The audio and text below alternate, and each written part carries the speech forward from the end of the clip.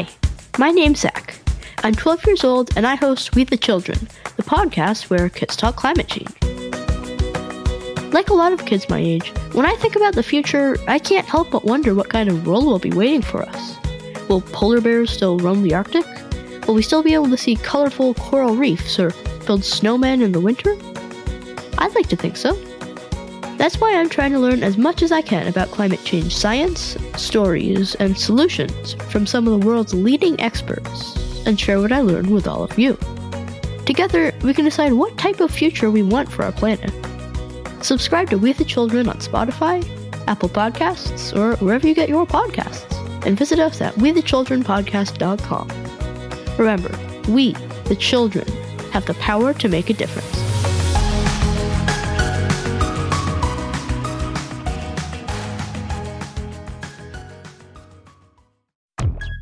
Hello everyone, and welcome to another episode of the Show About Science. This is your host, Nate.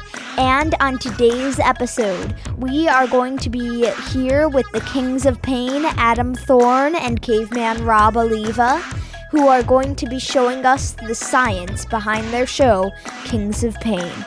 Prepare to be stung by an amazing episode. Hello, welcome to the Show About Science. Hello. Thanks for having us. Of course. I'm really excited to have you on the show. So, could you tell our listeners a little bit about yourselves? My name is Robert. I go by Caveman on the show because that is my social media handle. And I'm a professional animal handler. And for the last few years with Adam, I have been a human guinea pig. And I'm Adam. I'm also a human guinea pig, but I'm a wildlife biologist as well. And yeah, I've been working with animals my entire life and also getting bitten and stung by them. So I've got to ask, I'm just really curious, how did you two meet?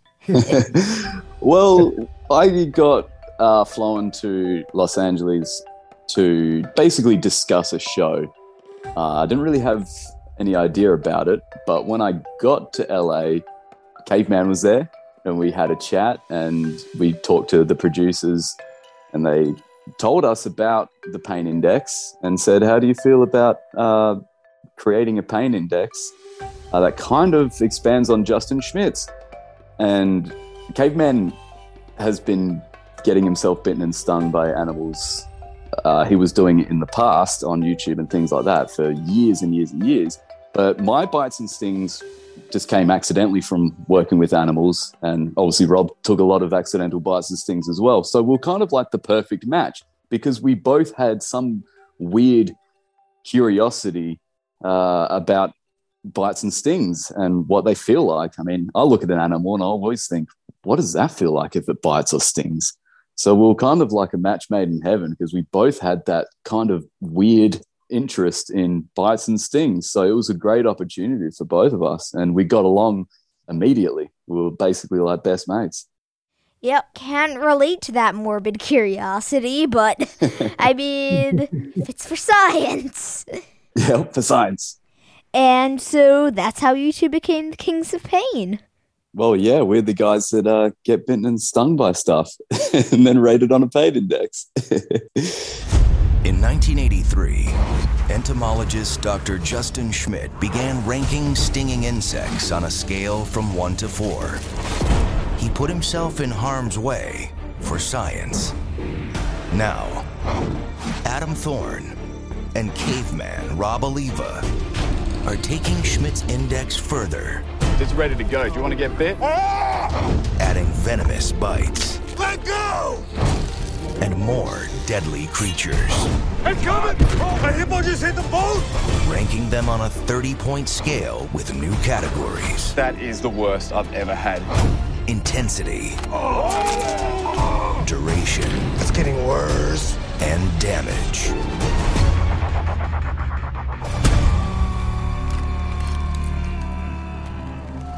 Okay, so can you tell us about Dr. Schmidt and his pain index?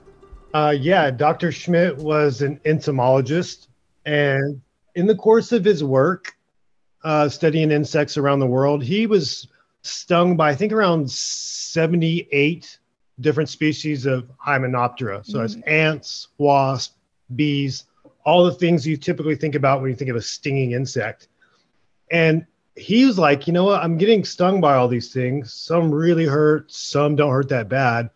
Why don't I create a pain index? And so he did, based on how intense the pain was. So for reference, a honeybee would be about a 2, sort of a middle of the road. Most of us have been stung by a honeybee. It hurts, but it's not the end of the world. Whereas something like a sweat bee, which you barely feel, would be, I think, a 0.5 point or a 1. And then there's things at the top of the list, like the tarantula hawk wasp, that is a 4. It's a perfect 4 out of 4 and is really intense pain. And so you've been, as you said, expanding that pain index. And so you've been adding new animals to the list and revisiting some of the ones that Dr. Schmidt had exposed himself to. So could you tell us a little bit about the kinds of animals you've put on your pain index? Like some highlights? Yeah, well, we decided, why stop at bees, wasps, and ants? Let's expand it to, vertebrates, animals with backbones, and all sorts of different animals, and also expand the index itself. So Justin Schmidt only rated intensity. We put intensity, duration, and damage, and rate each category out of 10 for a total of 30. And some of the highlights, oh, wow. There's a lot of them. Definitely the one that stands out is the 16-foot reticulated python. But at the end of the day, everyone would expect that to hurt. It's a large snake with a lot of long teeth.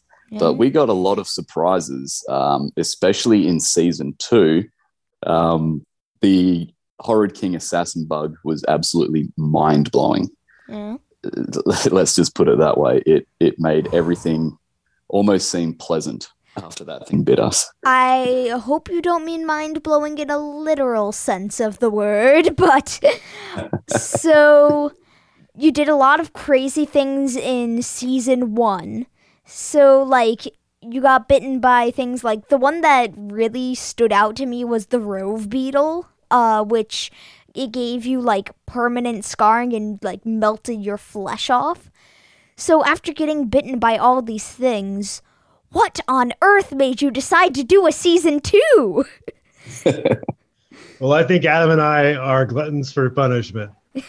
But despite all the pain and what our bodies went through, we had a great time together, working together in season 1.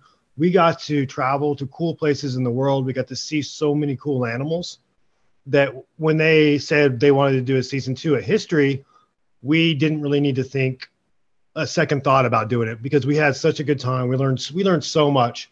But what we're doing differently this time, instead of traveling, we have one location where we're filming everything. And if you remember Dr. Ben, who is the curly-haired medic from season 1, yes. You're going to see a lot more of him this season. And he has a pain lab. So we go visit him in his pain lab, and he gives us all the information about the venom of the animals Adam and I have chosen. So he kind of like lets us know how dangerous these things are. But because we're all in one location, all his medical gear's there, we know the route to the hospital, we're able to do more dangerous animals.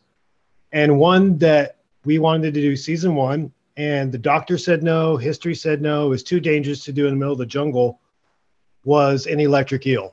Adam and I really wanted to do one. Because we are closer to a hospital this time, and we had the pain lab, they let us. So we got to get shocked by a 4-foot-long electric eel. Okay, well, I'm going to have to watch that episode, but I've got to say, my definition of having a good time with a friend is definitely not getting shocked by electric eels together. Well, it is a toxic, it's a very toxic friendship we've got together. Every time we see each other, we are in pain. So every time I see Caveman, I just associate him with pain. Like, oh, okay, what are we going to be injured by this time? And I like hanging out with you, but every time we do, it's never a pleasant experience. Yo.